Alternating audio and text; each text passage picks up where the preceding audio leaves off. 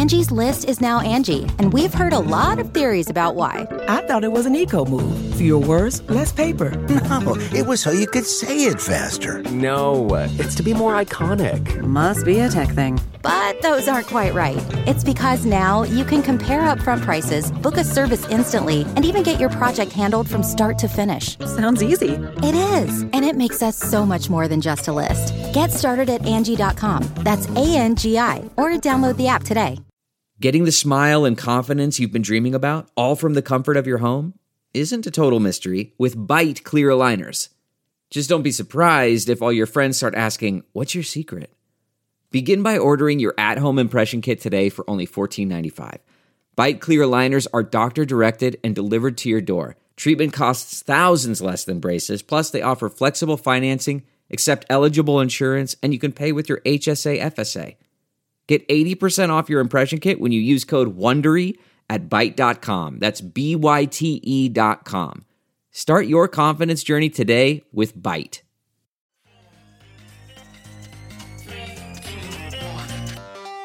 Welcome back to The Breakdown, an everyday analysis breaking down the most important stories in Bitcoin, crypto, and beyond.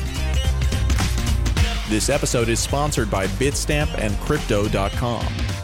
The Breakdown is produced and distributed by CoinDesk. And now, here's your host, NLW. Welcome back to The Breakdown. It is Thursday, July 9th, and today's episode is a recap of the absolute best macro content from June. It's a new thing I'm experimenting with called the Macro Media Index, and basically the inspiration is that there is so much great insight that comes from financial Twitter that is just lost forever based on the ceaseless march of markets and the constant gnaw of new insight, new information. And I really think that when we try to understand what has happened, finding a way to capture some of that and bottle it up is really important. So I'm releasing this as a Twitter thread, as a blog post, an email, and as a podcast simultaneously. We'll see how the podcast format works out. To be honest with you guys, it's the one that I'm the least confident of, but we'll give it a try. Before that, however, let's do the brief. First up on the brief, it's Thursday, which means it's Jobless Claims Day. Last week, we had 1.427 million new jobless claims, and this week, economists expected around 1.375 million. We beat those numbers, actually, and saw only 1.314 million new claims. I say only, but of course, there's still 1.3 million people filing new claims. Additionally, we saw a drop from the close to 20 million continuing claims that we had seen for the last several weeks down to 18.1 million continuing claims. So why does this matter? In my estimation, this jobless claims report that comes out every Thursday is one of the key narrative barometers for helping people understand how they should feel about markets right now. And in that light, what matters is whether the actual claims numbers beat or didn't beat the estimations. In this light, obviously, it was something of a good week, right? We saw better than expected new jobless claims. The flip side is, of course, that the pure numbers are still staggeringly high. And finally, on this note, I think that even more important than the continuing claims number is the permanent losses. We talked a little bit about this earlier this week, and Joe Weisenthal wrote about it in Bloomberg earlier this week as well. But those permanent losses are growing faster than they did in the great financial crisis, and that's something that could have a really long-term impact. Next up on the brief, record amount of sales of corporate stocks and bonds. So what happened? Basically, this year has been an absolute bonanza in selling corporate equity and corporate debt as companies try to suddenly kind of backpedal into some sort of resiliency and up their cash supply. By way of numbers, when it comes to bonds, companies that had investment-grade credit ratings issued $840 billion of debt in the first 6 months of 2020, which actually matches the previous full-year record from 2017 and roughly doubles the previous half-year record set in 2016. Even the junk debt companies still sold $180 billion, which is slightly more than the previous half-year record set in 2015. This was, of course, fueled in large part by the Fed scooping up these bonds, including junk debt as well. That selling bonanza also translated over to the equity markets. In Q2 of this year, companies raised nearly $190 billion, which is the most ever in a single quarter for U.S. equity capital markets, going back to 1995, where the data begins. Why it matters? Well, this has a pretty big impact on what we'll see going forward, and really the key question is whether this will continue.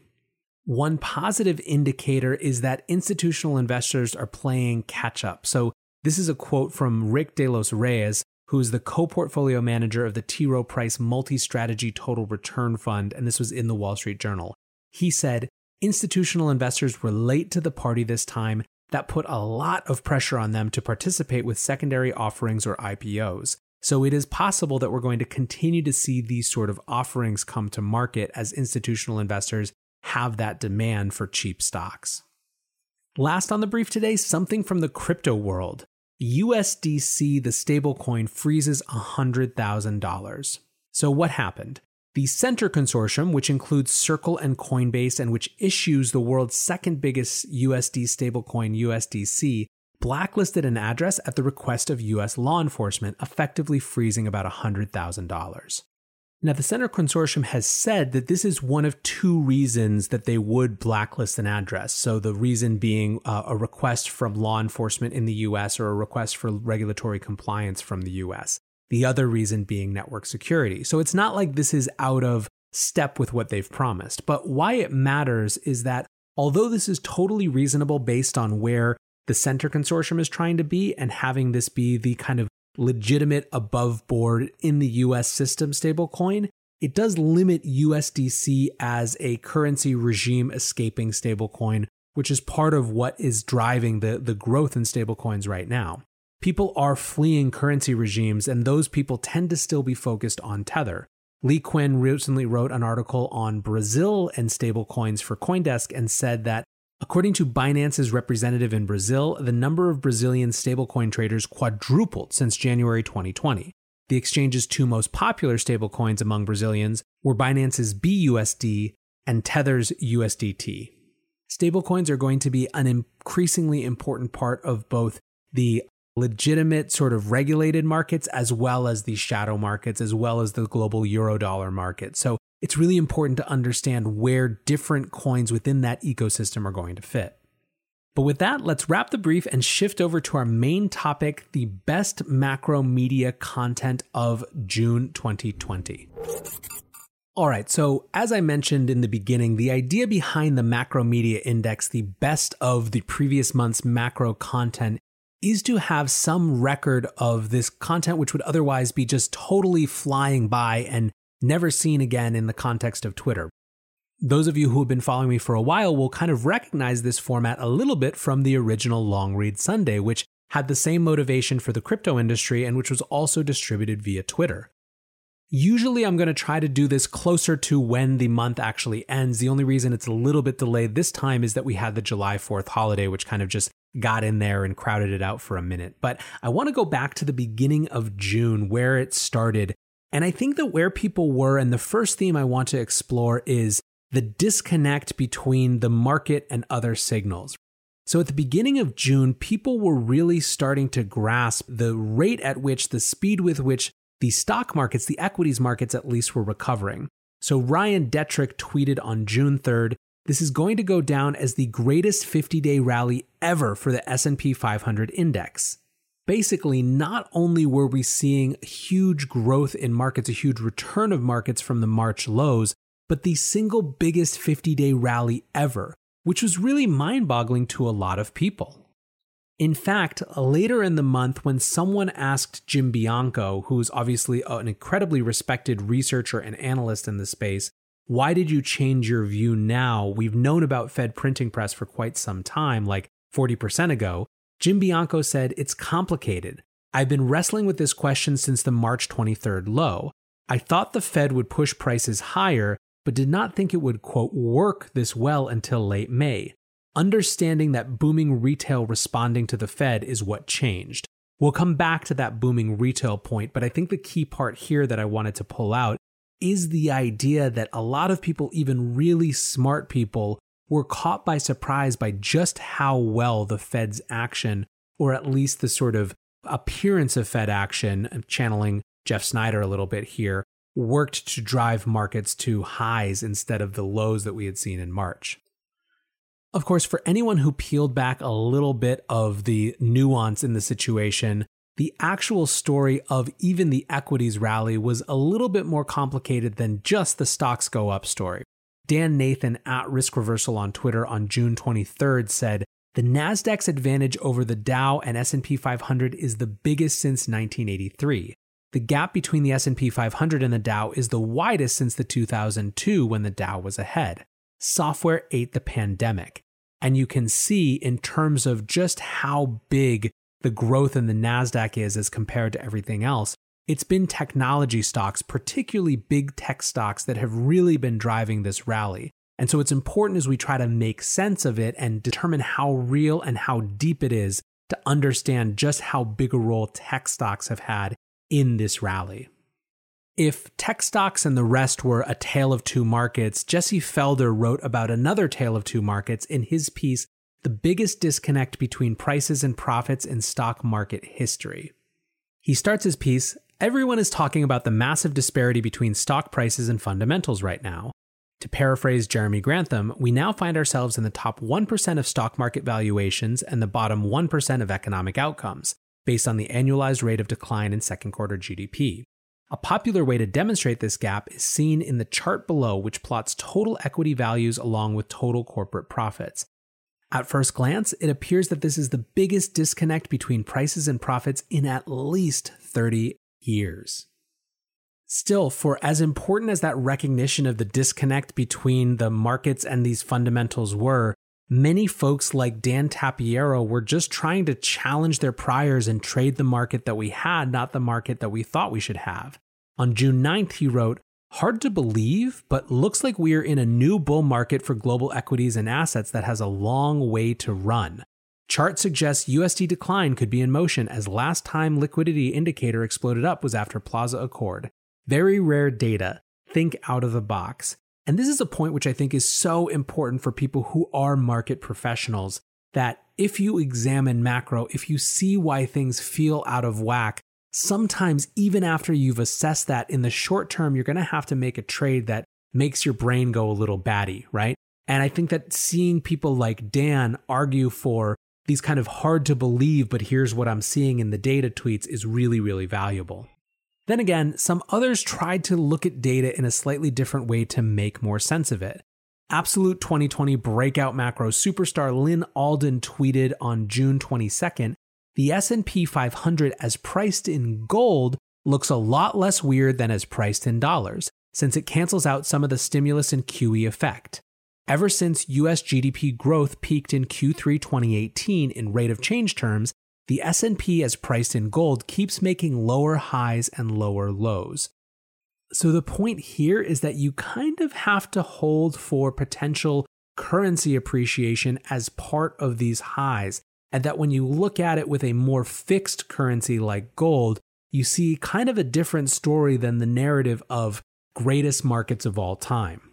And frankly, something that looks a lot more in line with previous historic highs in terms of corporate profits.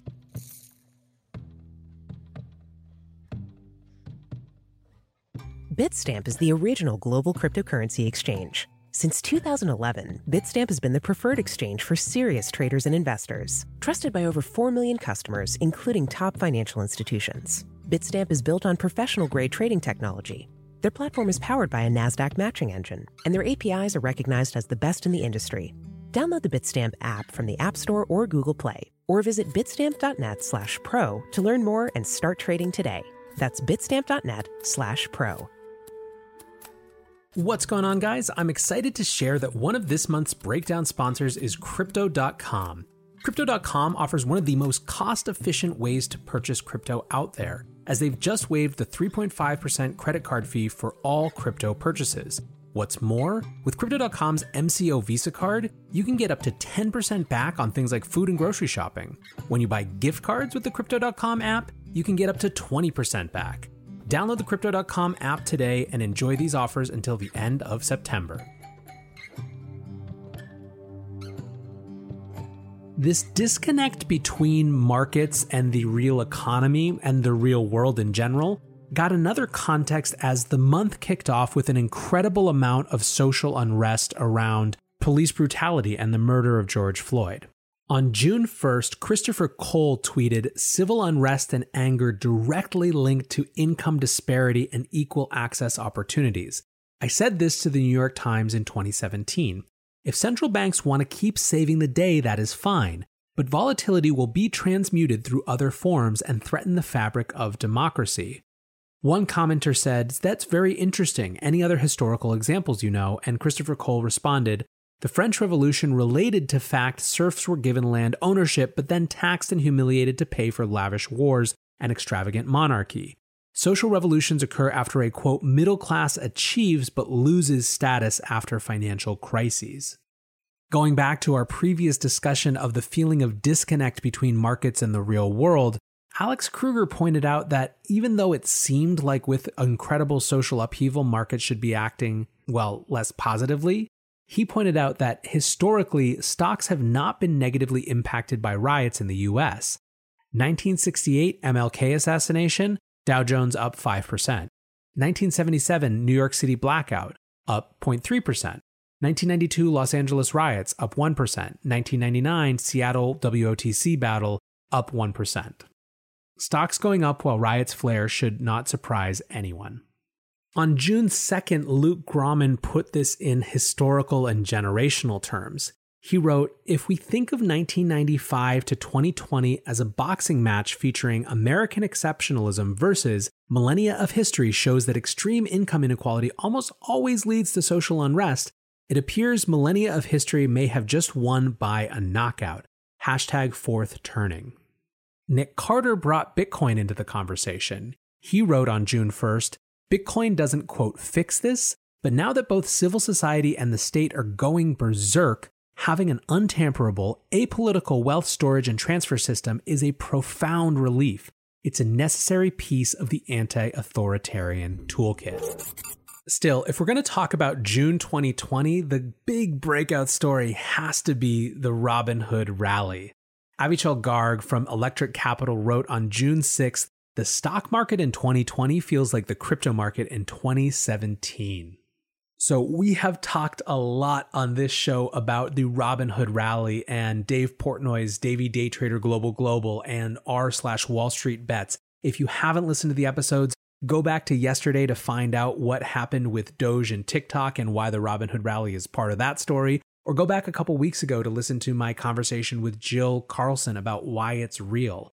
But anyways, Preston Pish, I think, really nailed this on June 15th, where he said, "In my humble opinion, if you think Dave Portnoy at Stool Presidente doesn't understand the Fed is going to print into oblivion, you're naive. Stonks only go up. This is his way of saying the whole thing's manipulated, you idiots. It's hilarious Wall Street doesn't seem to get the joke." And of course, the crescendo of this joke, of this gag, of this take back and reclamation of absurdity and power from Wall Street was the Hertz bankruptcy bump. Alex Kruger put it this way. He said, "The Hertz plus 1,400% post-bankruptcy reversal is the second most remarkable corona-driven market move after crude oil price turning negative." Joe Weisenthal agreed. He said, "I've seen a lot of unusual micro bubbles over the years, cannabis, blockchain, fuel cells, space, electric cars, etc. But I don't think I'd have ever guessed before that bankruptcy itself would be an exciting investment theme. Unbelievable stuff." And of course, what Joe was pointing out, that it wasn't just Hertz, which was soaring, but JCPenney, which had gone up 167% since bankruptcy, Whiting Petroleum, which had been up 835%, GNC Holdings, which was also hanging by a thread. So all of these were part of this micro bubble around bankruptcy. On June 10th, Jesse Felder published another great piece called One for the Ages, and he basically said, "During the dot-com mania, my friend Bill Fleckenstein tracked the bubble in what he called the Mania Chronicles. Consider this my very limited version of the same. The stock market has set many records this year. After putting in the fastest 10% decline from a new high, it then put in the fastest 20 and 30% declines. Since then, however, it's now put in the fastest recovery from a crash in history. An unprecedented boom in money printing for the explicit purposes of supporting asset prices is certainly part of the reason for the recovery, but it is also important to note what the money printing has inspired: an unprecedented boom in financial market speculation by retail traders. Remember, go back to that tweet from Jim Bianco earlier where he talks about exactly this, that the involvement of retail traders and their response to the Fed was the thing that he didn't get and didn't anticipate. Now, for some important context, I highly encourage you to go read Jamie Catherwood's article, Rubbish Rallies. He tweeted the first new article on Investor Amnesia, his site, in almost a year. A quick dive into a 19th century rally that is even more illogical than the recent returns on Hertz shares. The story is basically about these land grants for a scam, a fraudulent colony, a fraudulent country that wasn't even real. But the land grants 20 years later, 30 years after this mania had popped and it was revealed that this thing was just a big scam, were still trading all of a sudden for kind of a valuable amount. I actually did this as a read-through on the show a few Sundays ago if you go back and look. It's called Rubbish Rallies and it's really a fun read. But with that, let's flip over to a different topic, something that's been a meta topic, right? This wasn't just related to June. This is one of the big picture macro themes that we keep coming back to. It's the place of the dollar in the world and this question of whether we should be more worried about inflation or deflation. Preston Pishigan had a great thread about this. He said, "I can't use the misuse of this terminology anymore. Inflation, deflation. Here's my point of view. Central banks are aggressively inflating the fiat monetary base. Since 2008, the US Federal Reserve has expanded their balance sheet from $0.8 trillion to $7.1 trillion. That means they have inflated that fiat money-based supply of currency by 21.9% annually over that 11-year period of time. Well then, why haven't we seen CPI inflation? Easy, because they are buying financial assets with that freshly printed money. Bonds are purchased off the open market and freshly printed cash is supplied into the free and open economy. The problem, the money goes straight into the hands of the people holding assets and only a trickle comes down into the lower income sections of the economy, where a majority of the population percentage-wise exists. As the wealthy portion of the population continues to benefit from this process of inserting freshly printed cash into the system, their net worth continues to grow and they get first access to allocate the capital to even more advantageous assets that make more money. This is not free and open. This is manipulated. You won't find CPI inflation because the freshly printed money is nesting itself into financial assets by bidding the market capitalization higher and higher. Preston then goes on to talk about deflation, but I actually want to shift to the deflation master himself, Jeff Booth, who on June 10th had another excellent thread. He wrote, "We are told we need inflation. That is not true. It only seems this way because the rules of the game were designed that way. An inflationary environment that was manufactured by central banks, and once they were caught in it, they didn't see a way out. So instead of facing new facts, the technology brings efficiency and allows prices to fall, they doubled down on inflation. We are now in a system that requires ever more inflation, jobs, and higher taxes to pay for a black hole of debt that can never be paid back. Unable to reach escape velocity from the debt gravity, central banks actually fuel the thing that they fear most, deflation. Debt itself is deflationary because of taxes that need to go up in the future to pay for demand that was pulled forward through debt." This is a really great summary of a lot of the themes that Jeff, who is the author of The Price of Tomorrow, has been harping on and beating a drum around and are really important. You can go back and listen to my interview with Jeff from a couple months ago to get a real strong take on this. Lynn Alden puts some of this in the context of what is likely to happen with the dollar. This truly excellent thread from June 19th is worth a full read, but she ends it, "Since September 2019 and the repo spike, and especially since March 2020, the Fed has grown its balance sheet faster than the ECB or the Bank of Japan in absolute terms and as a percentage of GDP. Others might play catch-up in the second half of 2020, but the US is also likely to do more fiscal then as well. The median American has less wealth than the median Japanese or European citizen. The US has more wealth concentration, more reliance on the service sector, and more people on the brink of insolvency. Probably tons of fiscal stimulus coming over the next 3 to 5 years. The US went into this pandemic with the biggest fiscal deficit as a percentage of GDP among major developed countries. and have been the biggest spender/printer as a percentage of GDP in this pandemic as well. The US also has a structural trade deficit. This is why, although there can be more USD tightness or perhaps even another brief spike, I consider a strong probability of being near the end of this current dollar bull cycle ever since the Fed was forced to shift to QE in September of 2019. I'll be exploring these themes of the dollar and the dollar strength a lot more. There was a great essay by John Turek called What If the Dollar is a Solved Problem on June 22nd. And instead of getting too deep into that, I'm actually going to leave it. I'll point you to the blog spot where it is. But John is actually going to be on the show next week. So we'll be able to dig into this idea of the dollar as a solved problem together. One more note on the dollar, which has to do, I think, with FinTwit expectation setting and something that Luke Grauman noticed. So Stephen Roach, who is a Yale University senior fellow, has been writing in every place basically that will let him that the dollar is going to fall, as he puts it, very, very sharply. And interestingly, Luke Grauman wrote, the most interesting thing about this article to me has been the reaction from FinTwit, which is basically to ridicule the idea that there even could be inflation. So as you can see, there's just a ton of amazing content on financial Twitter and macro Twitter this past month, and I wanted to try to capture some of that. So I hope you've enjoyed this little trip down June 2020 memory lane. I think that understanding these in terms of big picture themes and what people were talking about gives us a better way to look forward into the future. So that's it for today, guys. I appreciate you listening. Until tomorrow, be safe and take care of each other. Peace.